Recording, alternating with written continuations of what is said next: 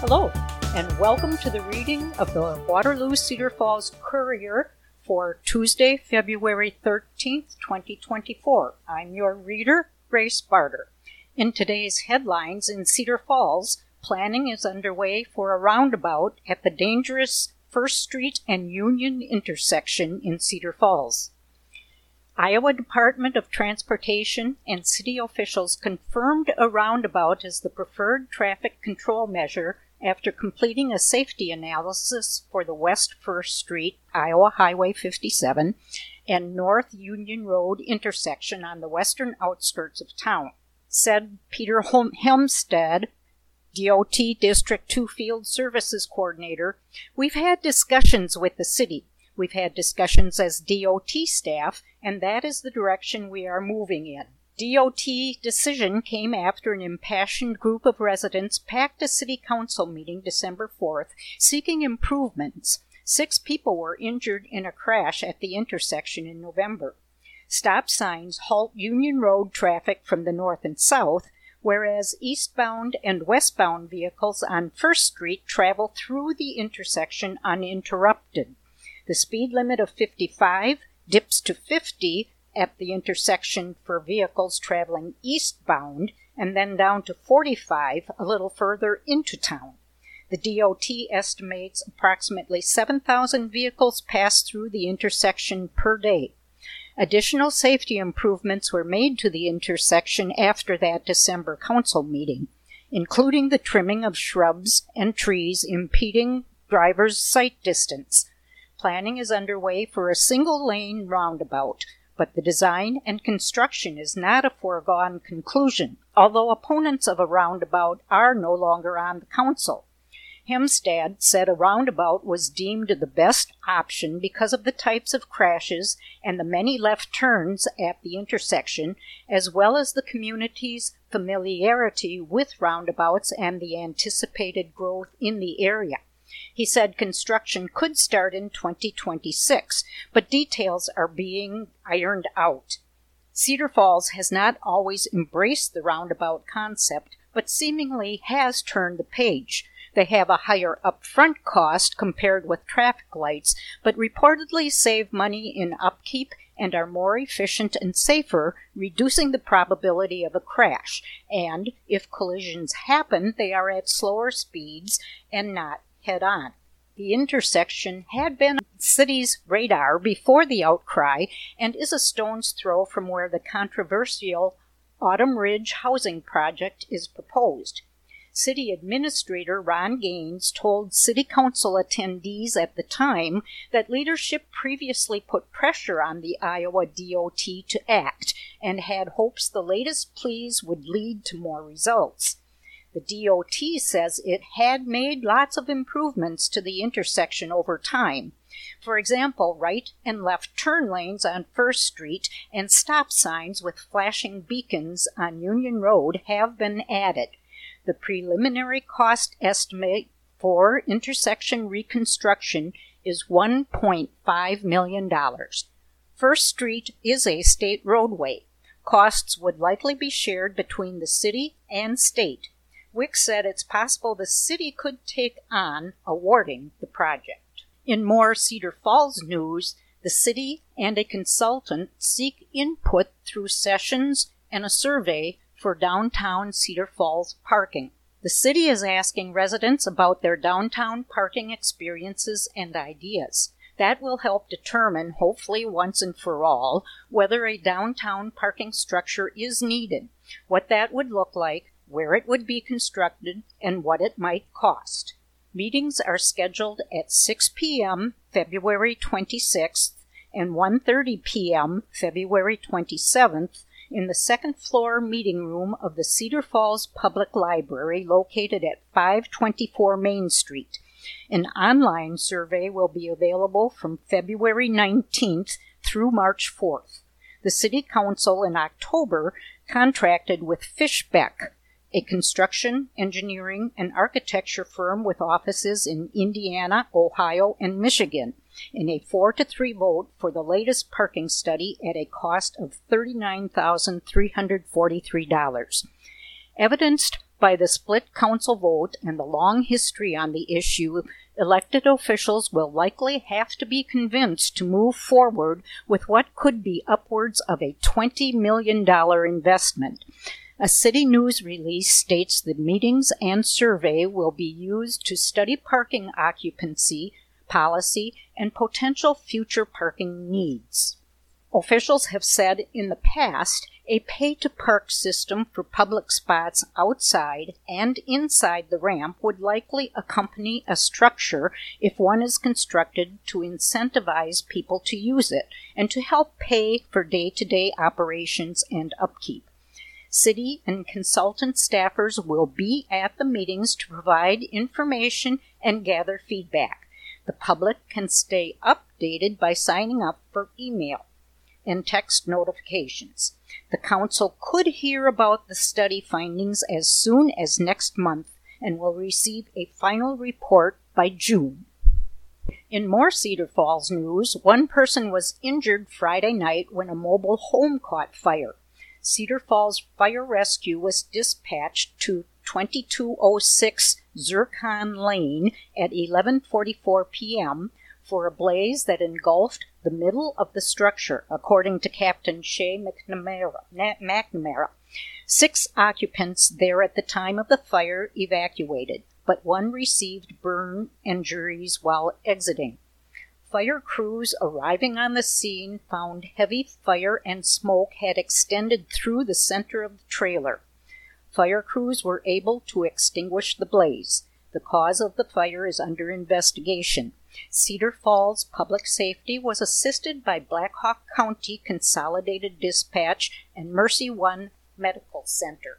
In further headlines, Central Rivers AEA 267 hosts Iowa legislators in Cedar Falls. While legislation has stalled on a major overhaul of area education agencies, there may still be more uncertainty than usual about funding for the upcoming fiscal year. Yet, AEA budgets for 2024 and 25 had to be submitted to the state by Saturday.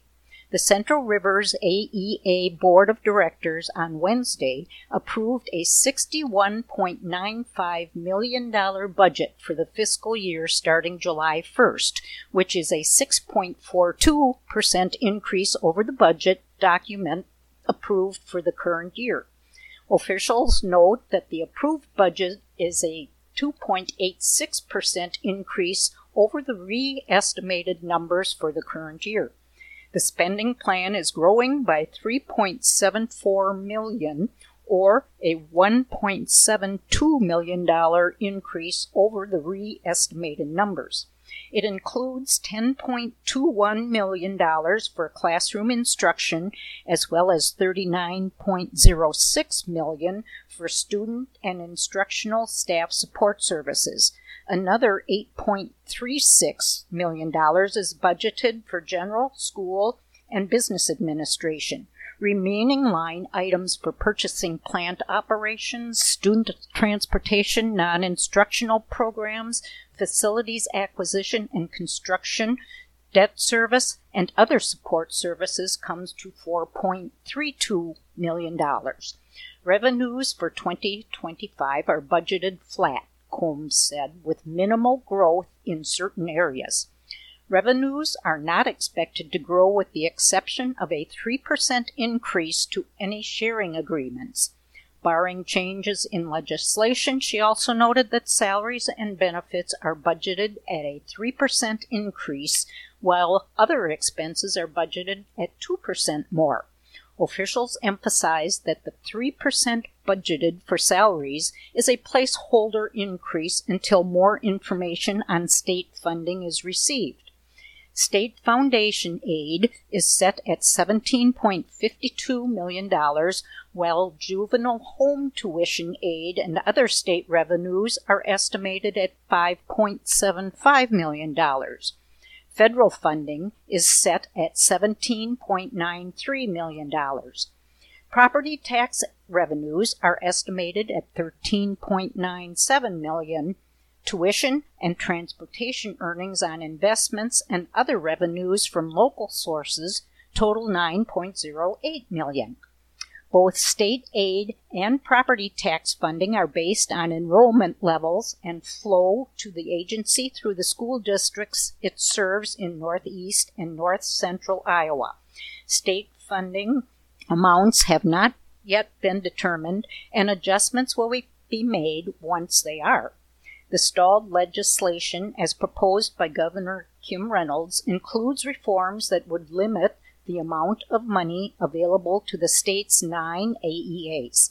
In addition, funds that currently flow to the AEAs from the state through school districts would go directly to districts. Districts would not automatically send the money to the AEAs if they decide to receive special education and a range of other services through a private provider, which would get the designated funds instead. Other news includes that authorities allege Sean Grundy caused $30,000 worth of damage and stole around $1,000 worth of property when he broke into the Happy Hippo Car Wash, located at 5414 University Avenue in Cedar Falls. Staff found the door forced open December 18th, and investigators were able to identify Grundy from security camera footage, according to court records. On Saturday, police arrested Grundy, 41, of 5603 Dalton Drive on warrants for first-degree criminal mischief, third-degree theft, and third-degree burglary. Bond was set at $17,000. In area news, a primary care clinic is to open in Denver. The Cedar Valley Primary Care and Walk-In Clinic, a branch of Cedar Valley Medical Specialists, will open a Denver location in March. The new clinic will be located next to Larson Family Chiropractic at 160 East Main Street in Denver, and the surrounding area residents will receive medical care for an array of conditions, including minor illnesses, chronic disease management, women's health, and more. Libby Eulenhop will lead the new clinic. She currently provides care at the Waterloo location. Eulenhop said, "We also want to offer access to several different specialties to the Denver community. This coordination of care will create continuity and efficiency in the delivery of care. The Denver clinic will have its grand opening in March. Patients do not need a referral or appointment to be seen. Cedar Valley Primary Care and Walk-In Clinic currently has clinics in Waterloo, Parkersburg, and Shellsburg." Black Hawk County Sheriff is to hold some book signings. Black Hawk County Sheriff Tony Thompson will hold book signings and talk about his new book, Any Place But Here: The Uncomfortable Convergence Between Mental Illness and the Criminal Justice System. Times and places of the signings will be noon to 1 Tuesday at the Marion Rotary Club, Indian Creek Country Club, 2401 Indian Creek Road in Marion, from 5:30 to 8 p.m. on Thursday at the Waterloo Symposium Group, Sunnyside Country Club, 1600 Olympic Drive in Waterloo, noon to 1 p.m. on February 20th with the Waterloo Kiwanis Club, Waterloo Elks Club, 407 East Park Avenue, Waterloo, and from 9:30 to 10:45 on February 22nd at the UNI Interdisciplinary Study of Disabilities class, Schindler Education Center, room 158 at UNI in Cedar Falls. In news coming out of the University of Northern Iowa, more than 3,000 first graders are expected to participate in the 18th African American Read-In on Thursday.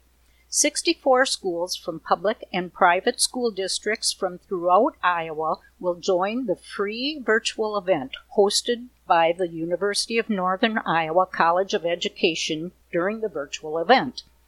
Coordinator Tarana Matlub Haganekar, Associate Professor of Literacy Education, says, "It's important for kids to learn about the many aspects of diversity, have discussions about diversity, and learn about books by African American authors. This event is designed to connect students and teachers with authors, illustrators, and African American literature and arts. Among the presenters are well-known author Michelle H. Martin and award-winning children's book illustrator R. Gregory Christie. Martin is the Beverly Cleary Endowed Professor in Children and Youth Services in the Information School at the University of Washington. She will read Where's Rodney?, written by Carmen Bogan and illustrated by Floyd Cooper.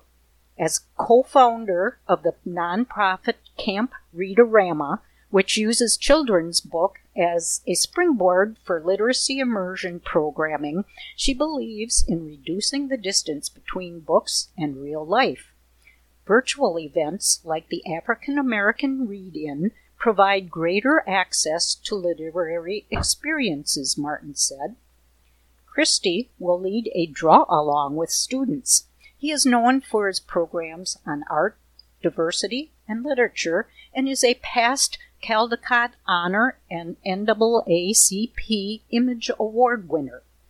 Lee Zeitz, an associate professor in UNI's Department of Curriculum and Instruction, will provide a brief magic show between the read-along and draw-along activities.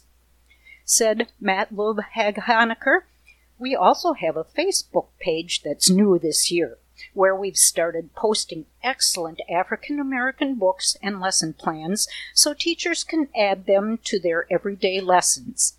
The Facebook group is designed for first grade teachers and UNI faculty and students interested in book discussions, for example, and showcasing student work. Last year, about 2,000 students participated. It was the first year the Read-In was extended fully across the state. This year's effort has further broadened the event's reach, providing access to more first graders and their schools," Matlub explained. Registered schools will be provided a link to access Read-In activities. Registration includes first graders from a mix of 147, mostly public, but also private, school classrooms in 64 schools and 29 counties from across the state. The National African American Read-In is sponsored by the Black Caucus of the National Council of Teachers of English and endorsed by the International Reading Association.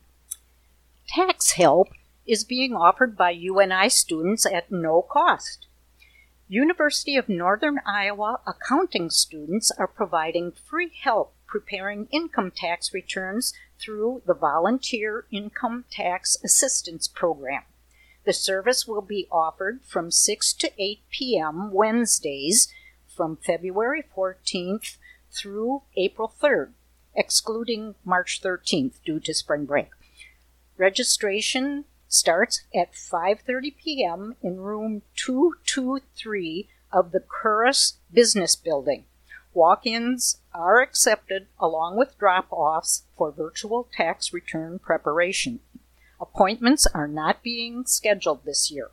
People are encouraged to arrive early to sign in and complete the required intake interview form before being assigned to a tax preparer. Only a limited number of returns will be completed each night. Students will electronically prepare and e-file federal and Iowa tax returns for eligible taxpayers. Accounting students have completed a one-semester comprehensive tax course, plus additional training for IRS certification, and have access to a variety of federal and state reference materials. Taxpayers seeking assistance should bring the following: Social Security cards for the taxpayer, spouse, and dependents, a valid photo identification, a copy of last year's federal and state tax returns, Form W-2 wage and tax statement from each employer, Forms 1099 for such things as interest, dividends, or retirement payments, a list of other incomes and expenses, Form 1098-E, student loan interest statement, Form 1098-T, tuition payment statement, also bring institution billing statement, Form 1095-A, if health insurance was purchased through the marketplace, banking information, account and routing numbers, for direct deposit of refund, and all other information pertinent to your 2023 tax return. For more information, call the UNI Department of Accounting at 319-273-2394.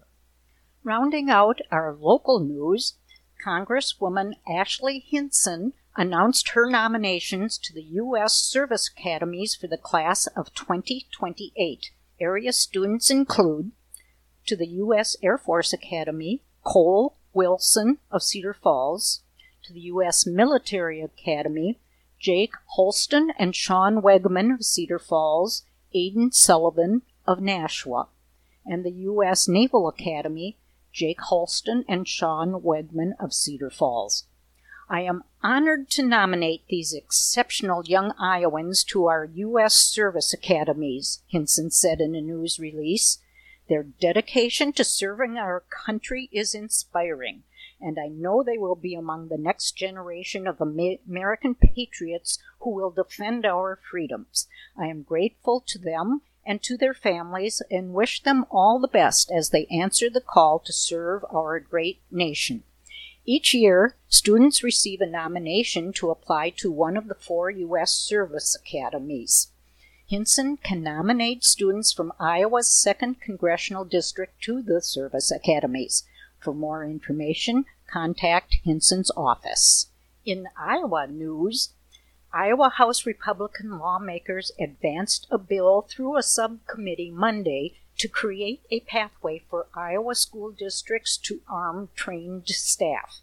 The legislation would also require Iowa's 11 largest school districts to have at least one private security guard or school resource officer in each district high school. The fastest way to respond to a school shooting is to have armed personnel on site, trained, and available to respond at a moment's notice, said Republican Phil Thompson, a Republican from Boone, lead sponsor of the bill and chair of the House Public Safety Committee. With this bill, we create a new permit with a strict training regimen that will result in more men and women in school buildings ready to respond to keep students safe, said Thompson, who voted Monday along with Representative Schuyler Wheeler, a representative from Hull, to advance the bill to the full House Public Safety Committee. Wheeler also chairs the House Education Committee. The move comes in the wake of a shooting last month at Perry High School that killed 11-year-old Amir Joliffe, a 6th grader, and Principal Dan Marburger. 6 other people were injured in the shooting. The 17-year-old student who opened fire died of an apparent self-inflicted gunshot. Representative Beth Wessel-Crochelle, a Democrat from Ames, voted against the bill, saying students would be less safe. Opponents said an armed teacher was much more likely to shoot a student bystander or be shot by responding law enforcement than to be an effective solution to an active shooter in a school. Lawmakers should instead pursue an evidence-based intervention plan that addresses school violence, she said.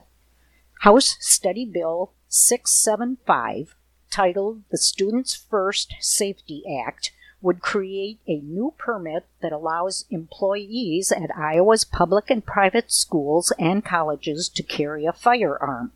Employees would be required to undergo a one-time, in-person legal training, including training on qualified immunity, annual emergency medical training, and annual communication training approved by the Iowa Department of Public Safety. This bill would also require the Department of Public Safety to host an annual live scenario training and quarterly live firearm training for school employees of educational institutions that opt into the program. School staffs issued a professional permit to carry weapons by the Department of Public Safety and who are up to date on their training would also be entitled to qualified immunity from criminal or civil liability for all damages incurred pursuant to the application of reasonable force at the place of employment.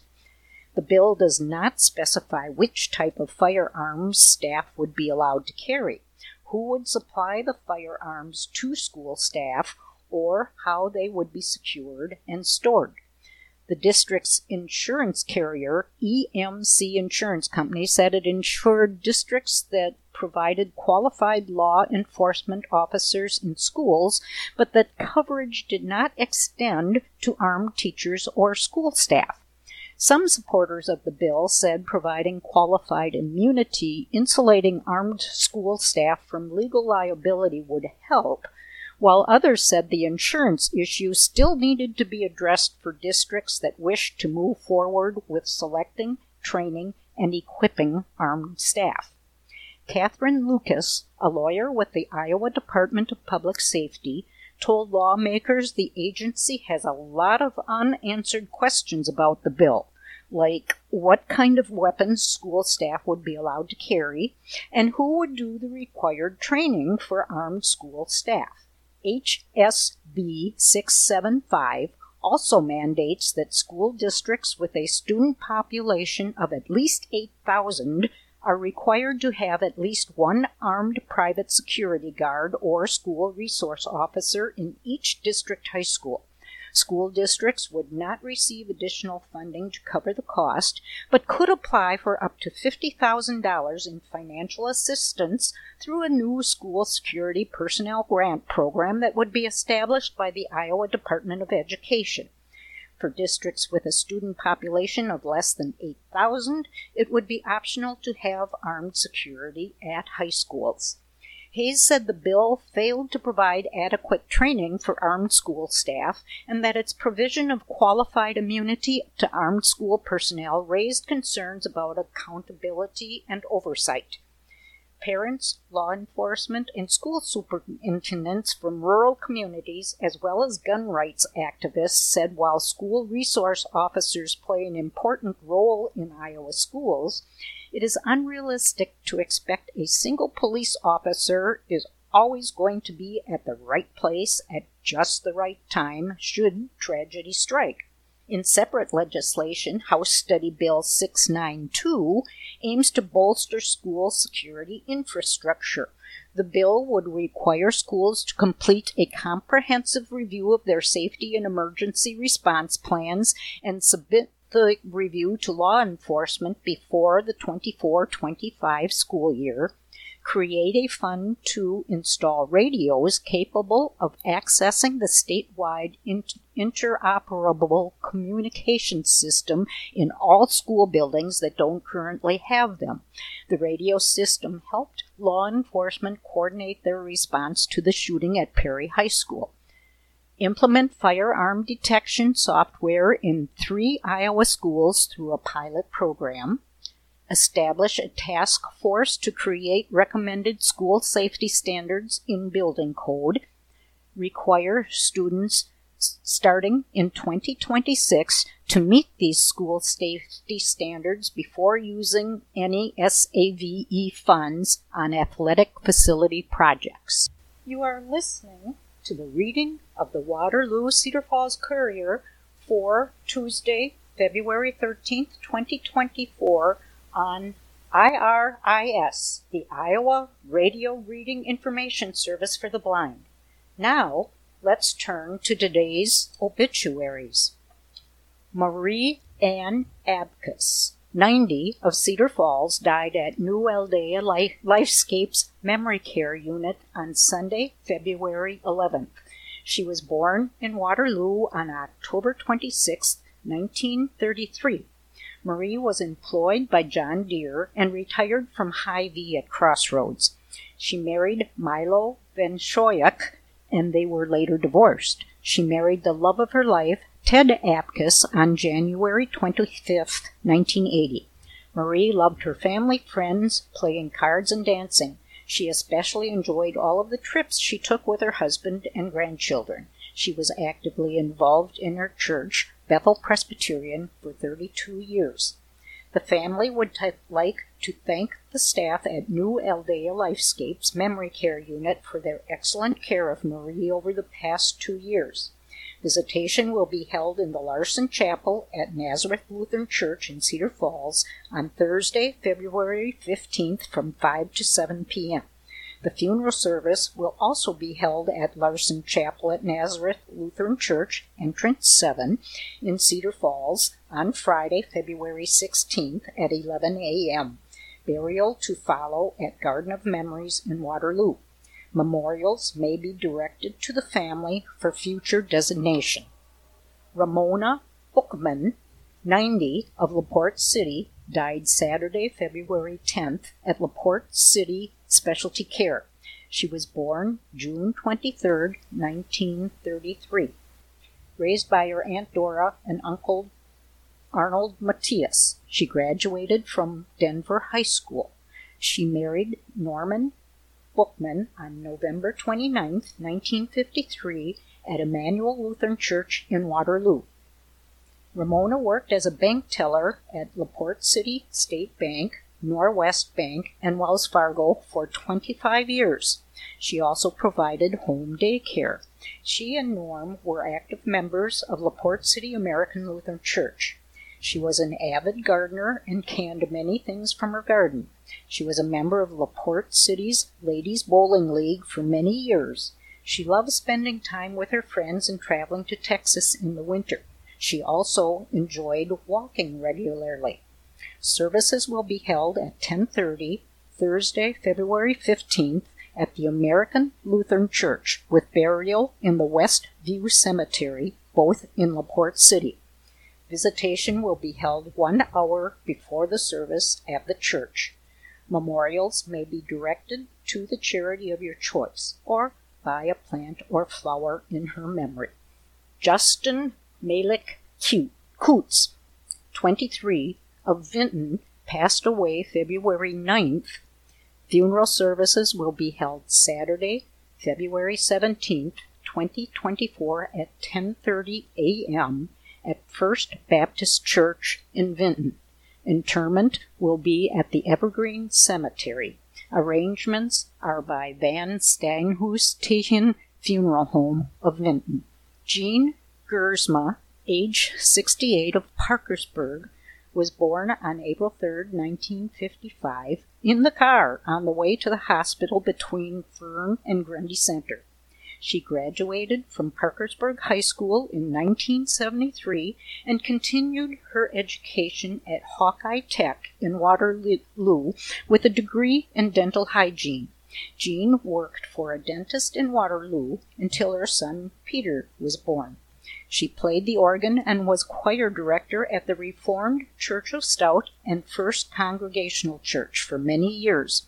Jean later returned to Hawkeye Tech to further her education by receiving an associate degree in early childhood education.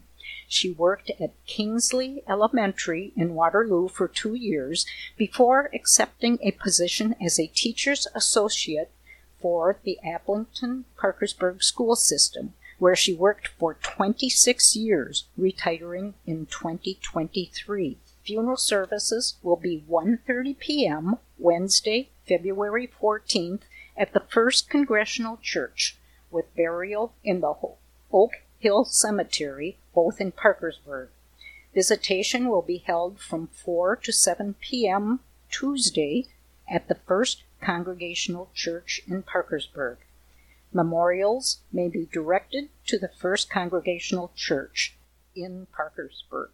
Darwin William Peters, age 69, of Waverly, Iowa, passed away on Thursday, February 8th at Hillcrest Home in Sumner, Iowa, from complications of Lyme disease and Parkinson's disease. Darwin was born on August 21st, 1954, in Waverly, Iowa. He was raised in Tripola and attended Tripola Community Schools, graduating with the class of 1972. After graduating, he farmed with his family on the family farm. He later started his own business, Peter's Logging and Milling. From there is where he got the idea to become a timber buyer. He enjoyed this job until his decline in health due to his Lyme disease. Per Darwin's wishes, his body has been cremated, and there will be a celebration of his life at a later date. A memorial has been established in Darwin's name for later designation and can be sent to Kaiser Corson Funeral Home. Attention, Darwin Peters family, P.O. Box 215, Waverly, Iowa 50677. Marilyn Jean Mercado. Marilyn was born in Washington, Pennsylvania. She retired as Dean of Library Services at UNI in 2011. She was a devoted mother and grandmother, in addition to being passionate about books and reading. Celebration of life will be at 4 p.m. on Thursday, February 15th, 2024, with visitation to follow from 5 to 6 p.m. at Dahl Van Hove Schoof Funeral Home of Cedar Falls. Memorials may be directed to the family via the funeral home. Darlene May Prashak, 96, died on Friday, February 9th, at Heritage Care and Rehabilitation Center in Mason City. She was born on May 25, 1927, in Kellogg. When she was 4 years old, her family moved to the farm she grew up on. She attended country school on the corner of her family's farm, being the only student through the 8th grade. She graduated from Kellogg High School before attending Drake University. She received her teaching degree and taught in Cedar Rapids for 1 year. On August 24, 1949, she was reunited in marriage to Maynard Prashak. They lived on a farm near Guernsey before moving to Iowa City in 1960, where she worked as a substitute teacher. They moved again in 1969 to Cedar Falls when they purchased the Vagabond Motel. Funeral services will be 10 a.m. Friday, February 23rd at Richardson Funeral Service in Cedar Falls. Visitation for 1 hour prior to the service. Interment at Guernsey Cemetery in Poweshiek County.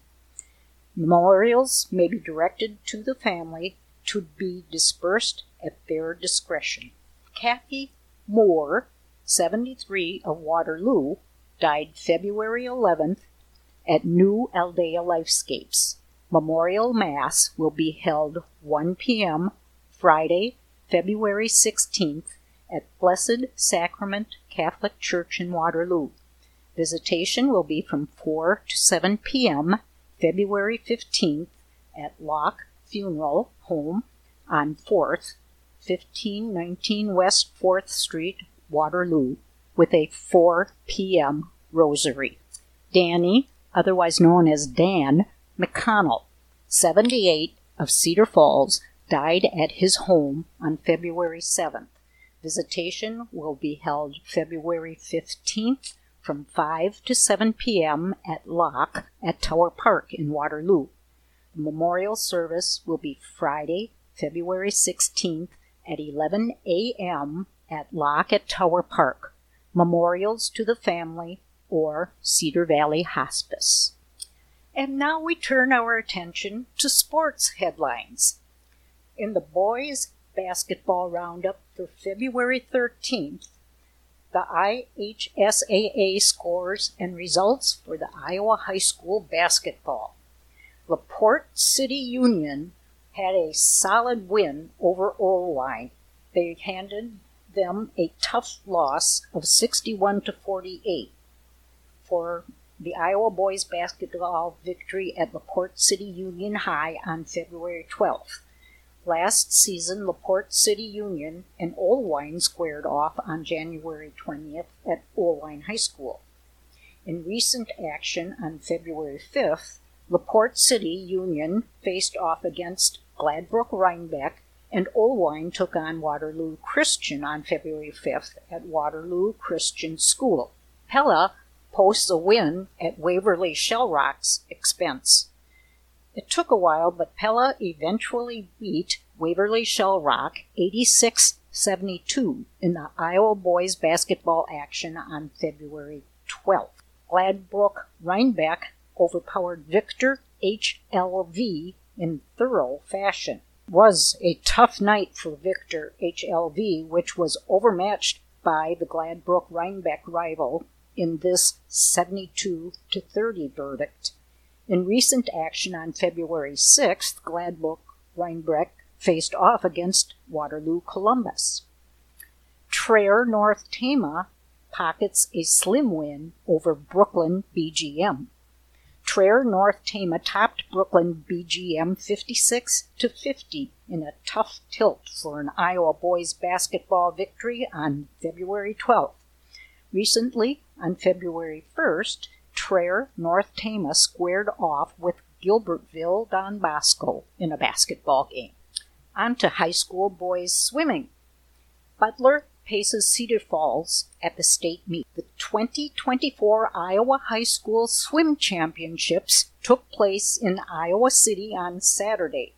Cedar Falls took 8th as team with a combined score of 128. West Des Moines Valley took 1st with 235. Waukee took 2nd with a score of 219.5, and Linn-Mar came in 3rd with 187.5. Cedar Falls' John Butler earned a pair of podium finishes in his 2 events. The senior placed 2nd in the 200-yard freestyle finals with a time of 1:38:48. West Des Moines Valley's Jacob Pins took 1st in the event. Butler took 3rd in the 100-yard freestyle finals. Pleasant Valley's Owen Childs earned the top spot in the event. Cedar Falls senior Cole Wilson placed 4th in the 200 individual medley. On to state wrestling. Bosco freshmen reign at Denver Districts. As expected, Don Bosco of Gilbertville rolled to the Class 1A District 1 title Saturday with 258 points and 10 state qualifiers at Denver High School. The Dons went 10 for 10 in finals matches as the 5-time defending 1A champion had a banner day. Wapsie Valley qualified 8, South Winneshiek 5, Denver 4, and Hudson 1 to round out the schools with state qualifiers. Don Bosco has set itself up in great fashion to chase after its 6th consecutive 1A traditional state title.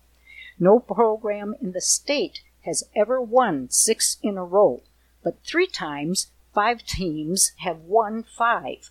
Don Bosco has twice won 5 in a row, in 2005 through 2010 and 2019 through 2023.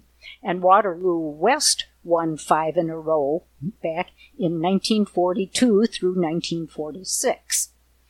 It would also be the Dons' 6th overall traditional title, which would match it with Lisbon for 2nd most all time. Waterloo West has 17 state titles to lead. It was a fairly dominant effort by the Dons as they got individual crowns from Hayden Schwab, Blake Irvine, Jackson Larson, Dawson Youngblood, Ethan Christopher, Kyler Knack, Andrew Kimball, Caden Knack, Landon Fernandez, and Kyler Salas. There might not have been a better collection of freshman wrestlers in the state of Iowa than the group that competed at the Denver District. Bosco's Schwab and Youngblood and Denver's Gavin Landers all came into the tournament ranked number 1 in 1A at their respective weights, and all 3 easily cruised to victory. There's a very good chance all 3 will end up on top of the podium next Saturday at Wells Fargo Arena. In addition to those 3 freshmen, Don Bosco had 2 more freshman champions Saturday, Christopher and Salas. Denver sophomore Bowden White took home the 144-pound crown, and he did it with a signature win over South Winneshiek's Colin Holm, 3-1 in the finals. Holm was last February's state runner-up at 138. A year ago, Wapsie Valley qualified a school record 7 wrestlers to the state tournament. There now needs to be an update for the Warriors. Head coach Brian Krall's squad qualified 8 Saturday, a champion at 150 in Easton Crawl and 7 runners-up. He will be joined at the state by Caden Belinsky, Brody Kletch, Dallas Tissue, Kanan Decker, Brock Kleitz, Drew Lansing, and Derek Hilsenbeck. On to some sports news at UNI. Northern Iowa head women's tennis coach Chris Sager said he hoped the Panthers' 0-2 showing against Creighton and Nebraska Omaha would serve as a wake-up call for his team. Over the weekend, the Panthers answered that call. UNI fell to Northern Illinois 6-1 on Friday, though the number 1 doubles team of Darta Daleka and Lorena Cardoza defeated the Huskies team 6-3. Kim Zizek earned the Panthers' lone point in the loss. On Saturday, the Panthers found more success sweeping Western Illinois 7-0. The win included wins at all 3 double spots for UNI. Up next, the Panthers host Iowa Central Community College on Friday at 5 p.m. and North Dakota on Sunday at 10 a.m. In women's softball, North Iowa head softball coach Ryan Jacobs described the Panthers' 7-3 loss to Western Illinois on Sunday as disappointing and embarrassing. After picking up 3 consecutive wins to open the Doc Halverson Unidome Classic, the Panthers dropped their final 2 games of the weekend with a 6-2 loss to Nebraska Omaha on Saturday, in addition to the loss to the Leathernecks.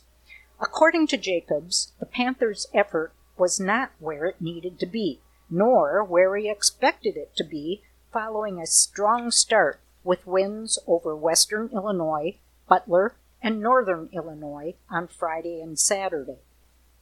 However, despite the disappointing conclusion to the weekend, Jacobs expressed optimism that the Panthers could utilize the result as a motivating factor moving forward.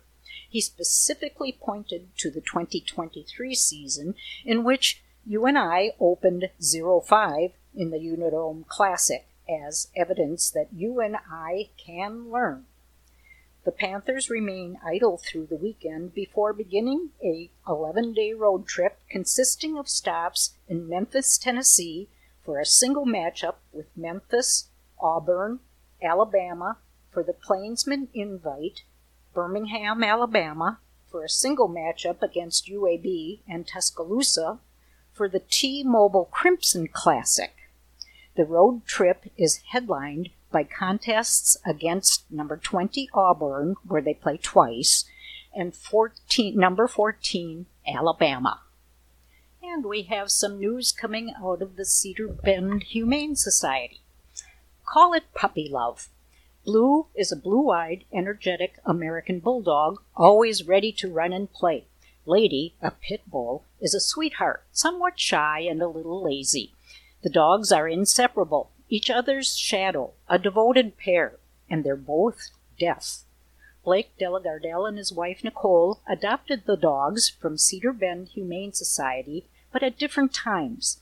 Blue won Blake's heart first after the loss of their 17-year-old pointer, Princess. The couple took a kennel toys, and other items to donate to the animal shelter in July 2023. Nicole said, "Let's just take a look at the dogs," and there was Blue in one of the kennels. I thought she was cute. She jumped up on a wall and inched her way over to me, he recalled. That face, those bright blue eyes, and the slow way she inched over to me, it was adorable. And Delagardelle was smitten. He didn't know Blue was deaf until shelter workers told him. We thought about what it would mean having a deaf dog. We decided it wasn't a problem, that we could figure it out, he said. They filled out paperwork and planned a meet and greet for Gizmo, their 17-year-old Chihuahua, with the 65-pound American Bulldog. Someone else was interested in adopting Blue, too, but several days later, Blue was still at the shelter. Delagardelle called Cedar Bend and spoke with adoption counselor Ann Barnard. Blue originally came into the shelter as a stray on August 8, 2022. She was returned to the shelter in April 2023, adopted again on June 1, 2023, and returned the next day because she was too much to handle, said Barnard. Delagardelle had no qualms. I told Anne, "I want Blue," he said. On July 6th, Blue was on her way to her new forever home. Blue loves going to the dog park with Delagardelle, where she runs and plays off her energy. Until Lady, Blue's best friend, was a corgi. We made a mistake of not socializing our pointer with the other dogs, and we didn't want to make that mistake again. There's a group of 13 of us who text each other, "Are you going to the park tonight?" And new friends have been brought into the group. Lady's story is similar. She came into the shelter as a stray in February 2023 and was reclaimed by her owner. In October 2023, Animal Control brought her into the shelter again, and the owner relinquished ownership to Cedar Bend. She was another beautiful white deaf dog. No one was looking at her. She became one of our longest residents. These dogs shut down in the shelter. Lady rarely came to the front of her kennel, and she never really knew what was going on around her, Barnard recalled. On a whim, she recalled Delagardelle in January.